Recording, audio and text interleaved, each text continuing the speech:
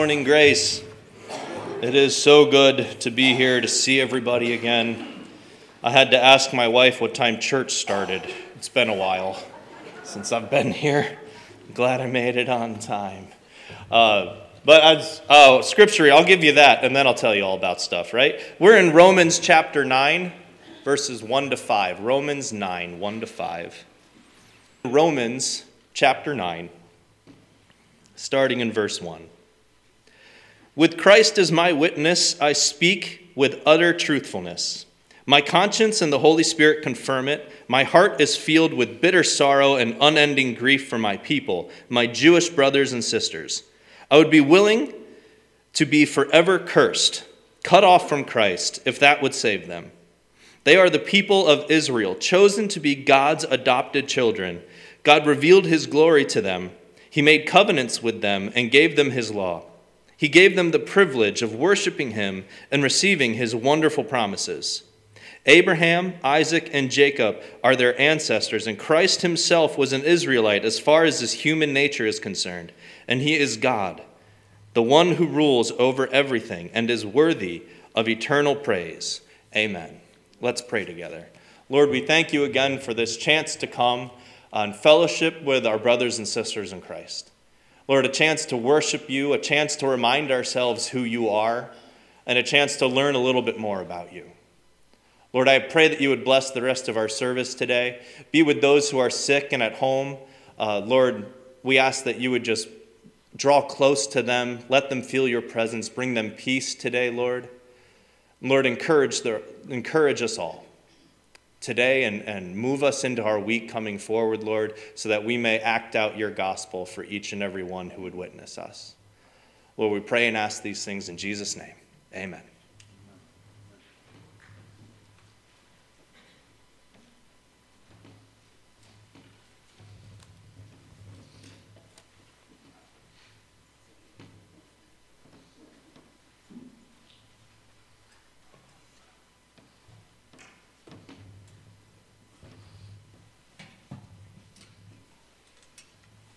Quiet as you've been all morning, which is a good thing. I enjoy hearing the people of God speak. What great joy it is. We come to a confusing part of the book of Romans. Some view it, some commentators anyway, view it as a parenthesis, sort of a added on, if you will, or a second thought of the Apostle Paul. Many skip and don't even bother doing 9, 10, and 11 because they like to go from chapter 8 all the way up to chapter 12, which begins, "Therefore, I beseech you, brethren, by the mercies of God, to present yourselves a living sacrifice, holy and acceptable unto God."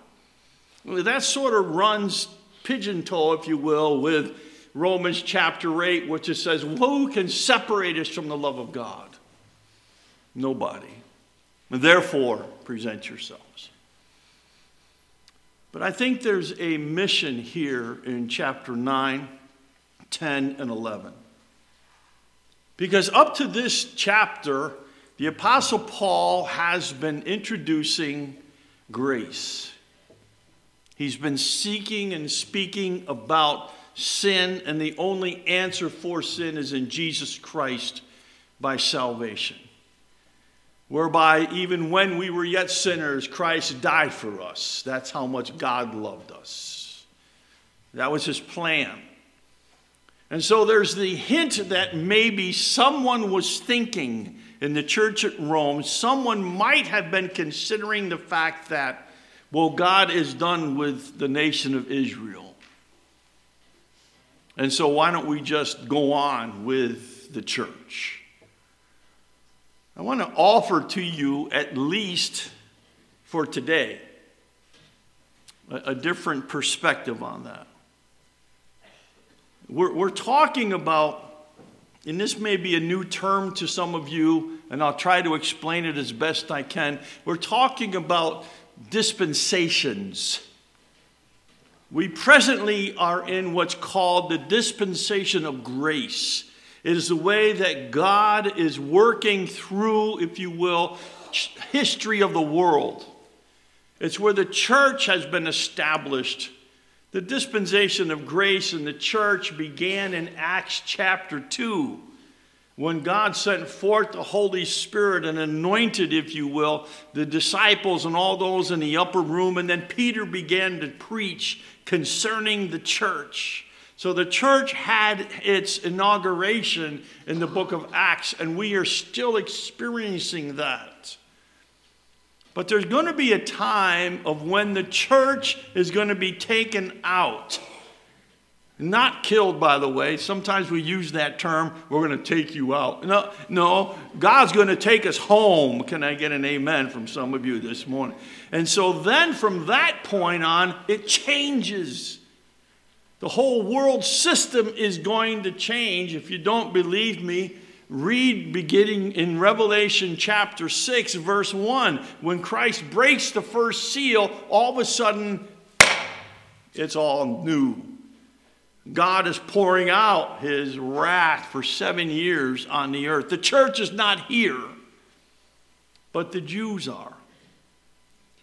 And that's where I believe that the Apostle Paul is getting at. He doesn't talk about the tribulation period time, but he does remind us that God is not finished with the nation of Israel, because during the time of what is called the tribulation period, 7-year tribulation, the nation of Israel is going to be put back into its original design. They were to be the witnesses of God on this earth. And unfortunately, they turned their back on God. And Jesus Christ, they turned their back on Jesus Christ. But God's not finished with them. He has yet a plan for them. We're only going to cover the first 5 verses this morning, and then you're going to have to wait for another whole month for me to finish chapter 9. Wednesday, I go in, and they're going to put me a new knee in me. That has been moved up 2 weeks. Friday, I'm in my office, and I get a call from Sabrina. None of you know who she is, but she's the one who schedules surgeries for Dr. Parrish, who's going to do my knee surgery. I was originally scheduled for the 16th of March. And she called me on Friday and said, hey, we had a cancellation. Would you be willing to have your knee replaced on the 2nd of March? I said, let me think about that for a second. Yes, that will work. And so Friday, my wife and I, we made some mad dashes to get all the pre-op stuff and everything finished. And so this Wednesday, I will be under the knife, not taken out, by the way, but hopefully just having a knee replaced. And so my son, who is going to handle the rest of chapter 9, he'll be speaking on the sovereignty of God. I thought I'd get a better reaction than having people. But he'll be preaching, and we may even have an opportunity to have some others here to also lighten his load as far as coming and speaking to us. But with all that being said, I'll be away for 4 weeks. I won't be allowed. I can't even drive for they said 6 weeks. How do they know? How do they know? If you've ever ridden with my wife, you would say, how do they know? No, she's a good driver.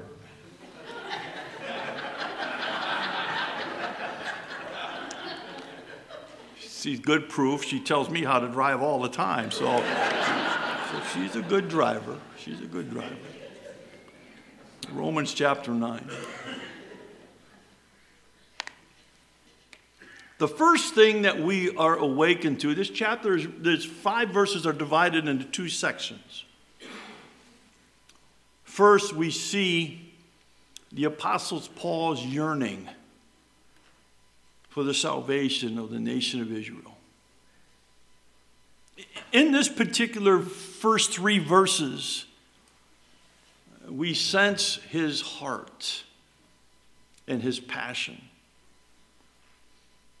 We sense his desire to have the Israelites come to know the same Christ that he knows. In fact, he even said that if it would be able, he would be willing to virtually go to and suffer the extremities of hell in order that none of his countrymen would have to. Have you ever thought about putting yourself in that same kind of a position for somebody else? Have you ever thought that, God, what's it going to take for my best friend, your aunt or your uncle, cousins, family member, God, what's it going to take for them to understand that Jesus Christ is the answer? He's the only way, the only truth, and the only life.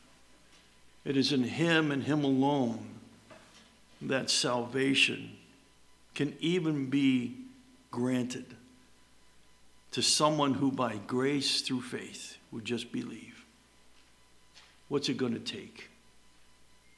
Paul doesn't ask that question, but I can see in his remarks that as Pastor Steve read this passion, I can see in his remarks of his passion that he would be willing to do anything in order for his countrymen to come and understand and know the grace of Jesus Christ.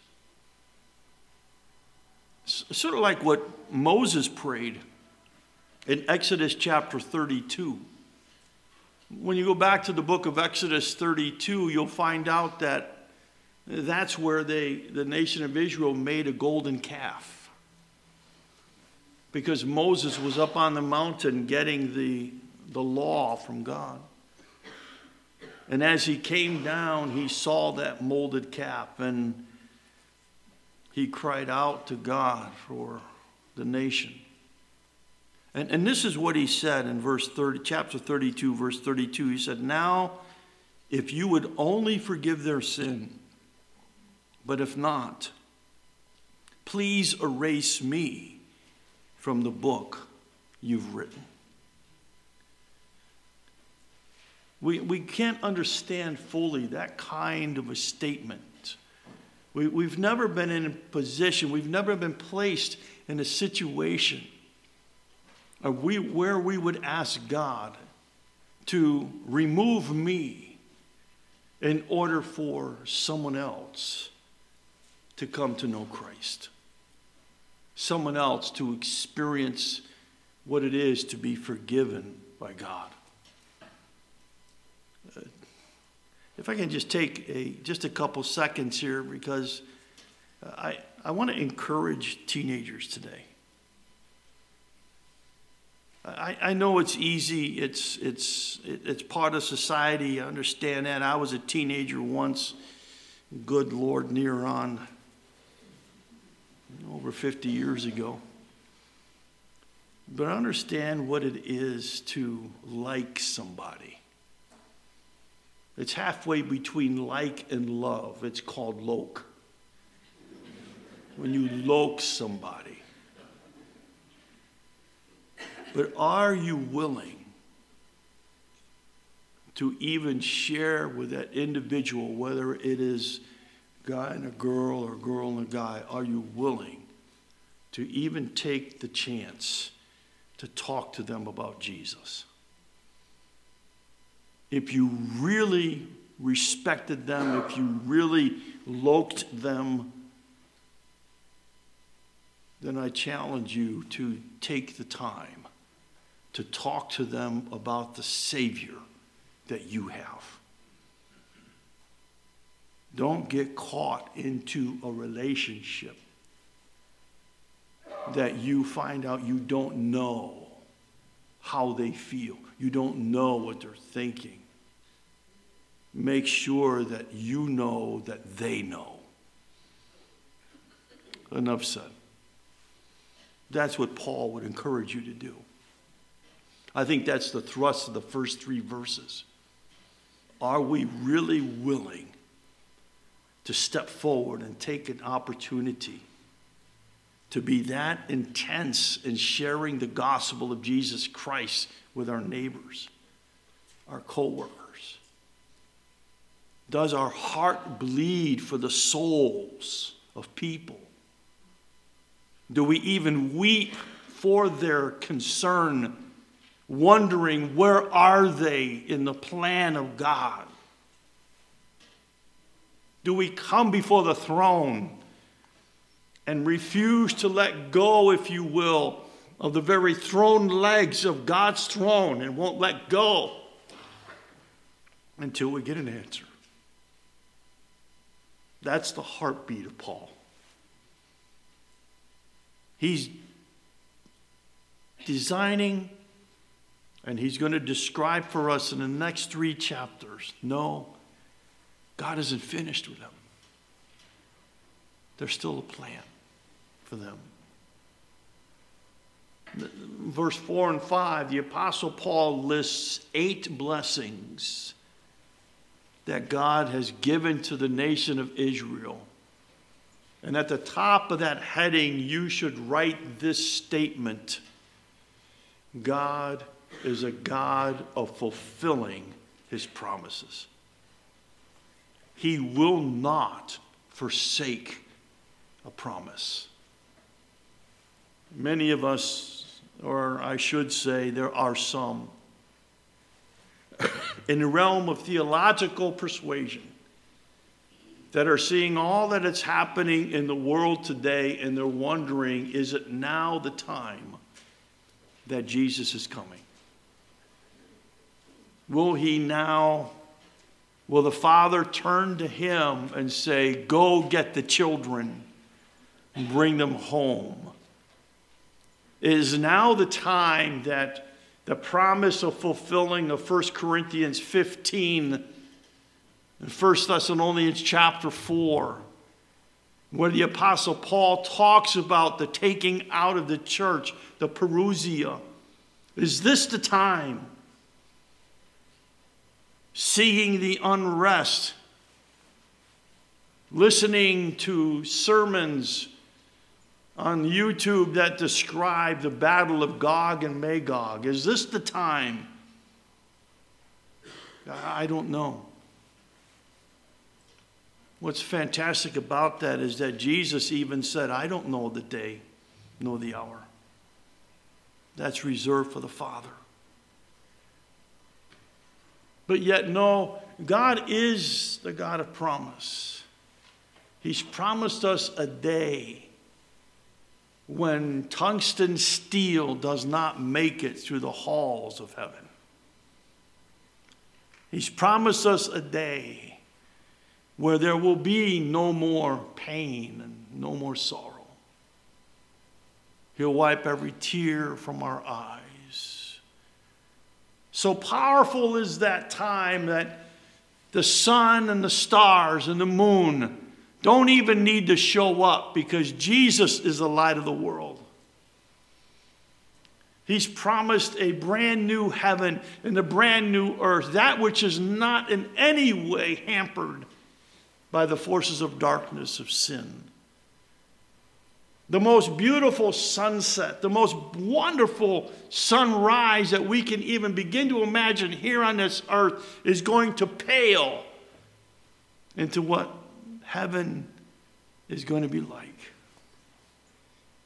You remember in chapter 8, the Apostle Paul said that the sufferings that we have now aren't even worthy to be compared of the glory that we will see. To be able to see Jesus. And Miss Judy's mom passed away on Wednesday evening. She had a long battle with Alzheimer's. I know that Judy and Brian and Judy's sisters were concerned about that, specifically after the Lord removed their dad from this earth. But it's that kind of time of when, even though maybe Judy's mom may have forgotten something about Jesus, but isn't it great to know that Jesus never forgot about her? Her mind is totally transformed to where everything she lost has been found.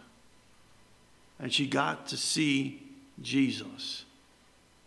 When that massive stroke put her in a coma, she opened her eyes in glory and she saw Jesus. That's a great promise. And the 8 promises that God has given to the nation of Israel, he will not forsake. For if he forsakes one of them, then how can we even come to John chapter 3 and verse 16 and believe that maybe God might remove that also? And so these covenants, these promises that are listed here for us in verses 4 and 5, are that precious because God has not forgotten his people.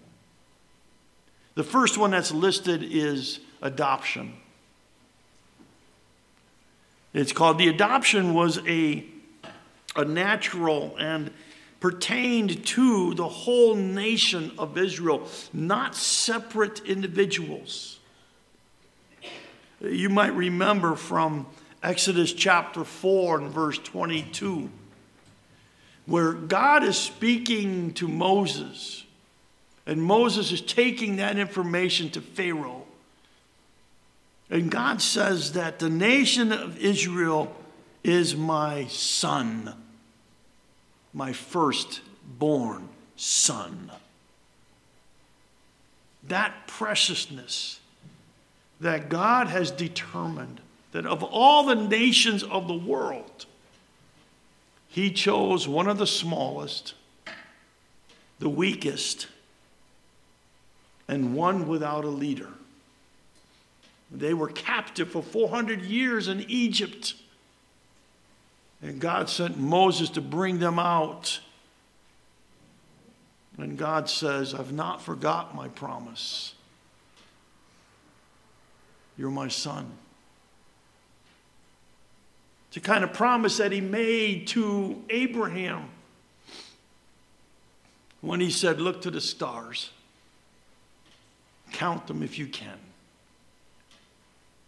That's how big a family you're going to have. The kind of promise that he made to Abraham when he said, all of the earth will be blessed because of you. God doesn't forget his promises. The nation of Israel was adopted, and it's never recorded in the scriptures, nor is it any other place where God has made the statement of a nation being his son. Only Israel. No, they're not forsaken. They may be wandering, but they're not forsaken. And the second thing the Apostle Paul reminds us is the glory. They had the glory of God. This particular glory was the very physical presence of God, both in the tabernacle and in the temple. So dynamic is that glory that it was the same glory that led the children of Israel through the wilderness. It protected them from enemies. It guided them as they stepped. It provided for them.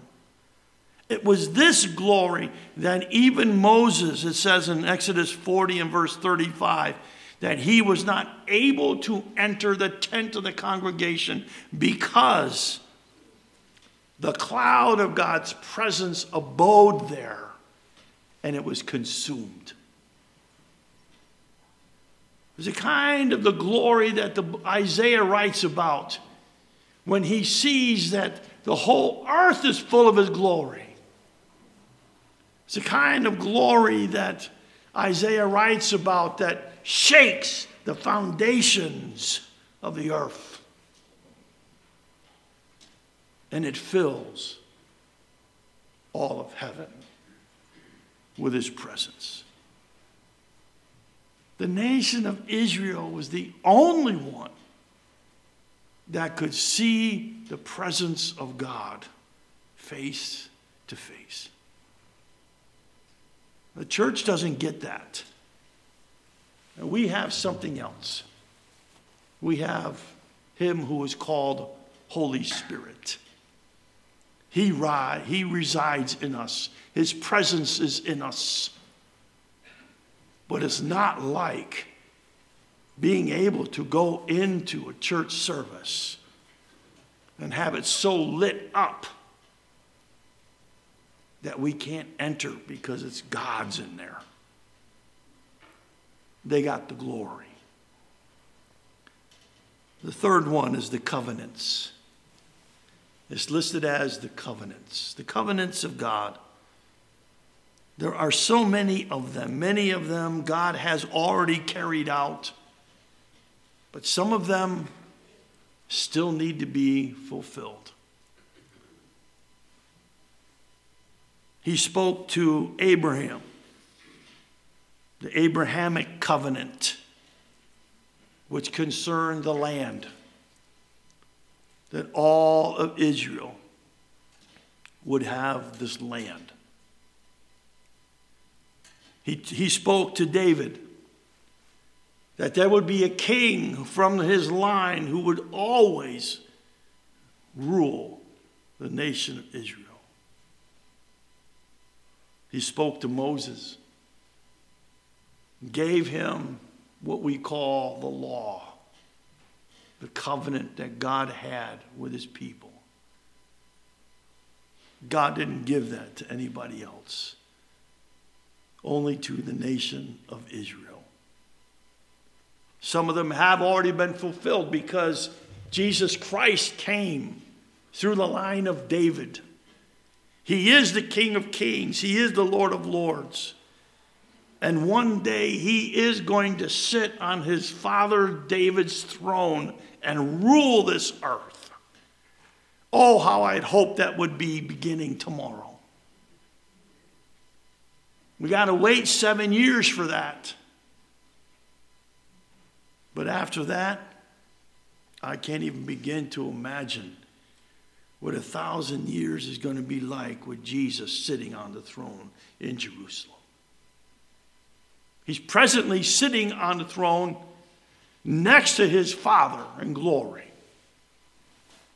But when he comes to this earth, all nations will come and bow before him, as Paul writes in Philippians chapter 2. Every knee will bow in heaven and earth and under the earth. And every tongue will confess that Jesus Christ is Lord, to the glory of God. The next one is the law. They got the law. As we've gone through the book of Romans, we can see the conflict between grace and law. We understand that the Apostle Paul never once said that the law is finished. It's still good because God gave it. No, that's why we have, even in our own country, if not in the whole world, we have laws that stipulate the fact that thou shalt not steal. Unless you're in California, if you spend under $99.99, it's okay. Not in God's economy. Thou shalt not kill. Thou shalt not covet. Those things have not changed. It's amazing that even nations who have never heard the name of God uphold those particular laws because they're written in the heart of mankind. nations that have been found in the deepest parts of jungles realize that even they have laws that shadow the law of God. They were given the service of God. This has to do with the worship in the temple and in the tabernacle. In Exodus chapter 19 and verse 6, God says, "You shall be to me a kingdom of priests, a holy nation." They were to be the ones who would lead the world in the worship of our great God. God even chose from all of the nation a tribe, the tribe of Levi, that was to be the ones who led and performed all of the worship in the tabernacle and in the temple. They were to serve God. The next one is that they were also given the promises. The promises of God. Some of those promises go along or correlate, if you will, in Joshua 1 and verse 2, where God says to Joshua, "My servant Moses is dead.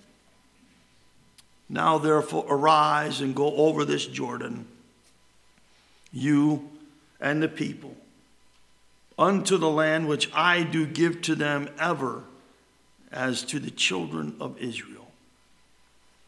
They were to possess the land.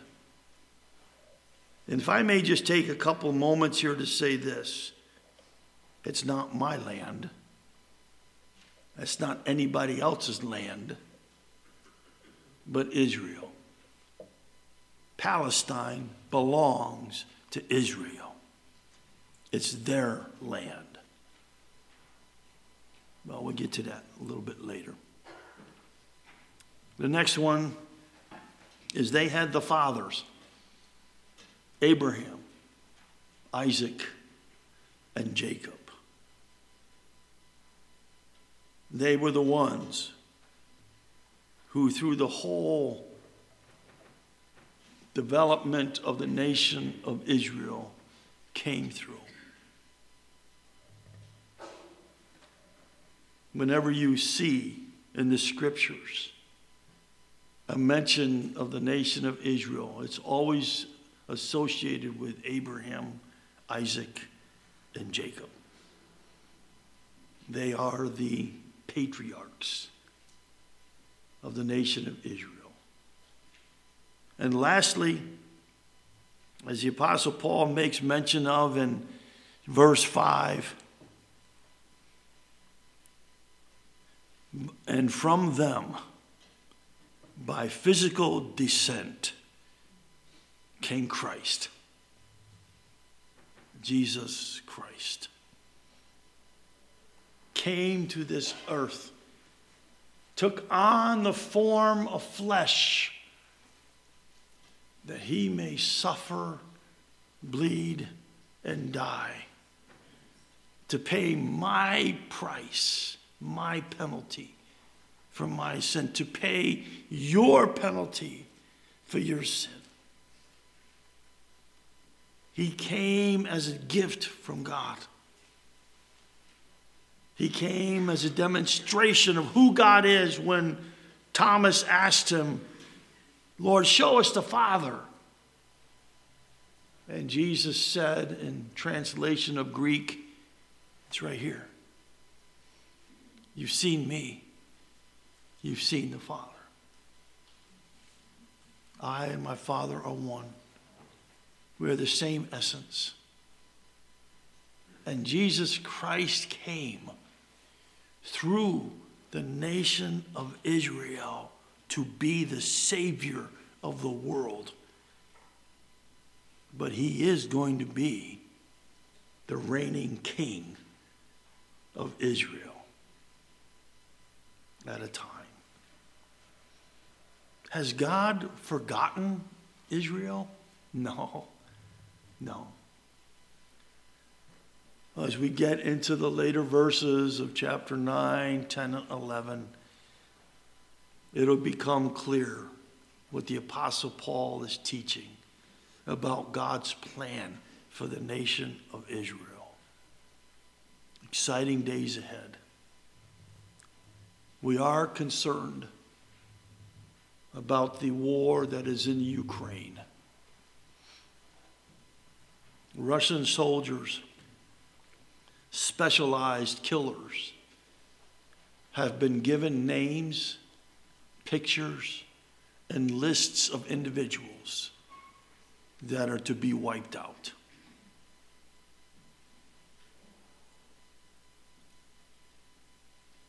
But I believe God's going to intervene.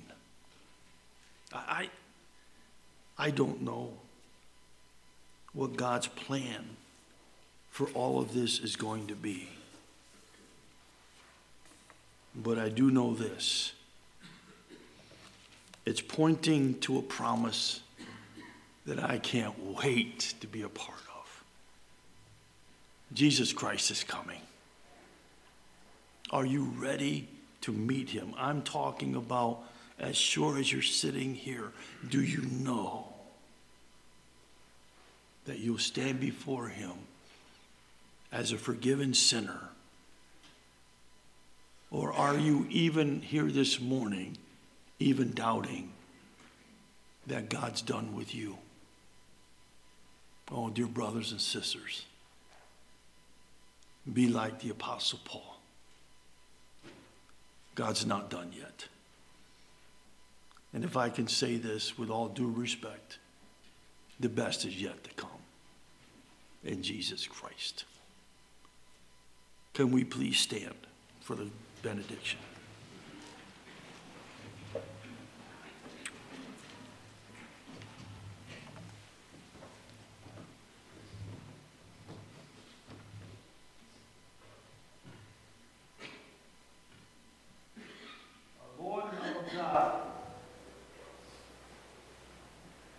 Seems to be impossible in the world theater today is part of your plan. You have something yet in store. Something yet in store for the church. And yes, for your chosen nation, Israel. May these days, oh God, may this coming week be a time of when we see your glory and share with people how they can know they can have eternal life. And when they come to us with questions, may we give them the answer that you so loved them that you gave your only Son. May we keep that not as a secret, but keep it as an energy. Because your gospel, it is the power of God.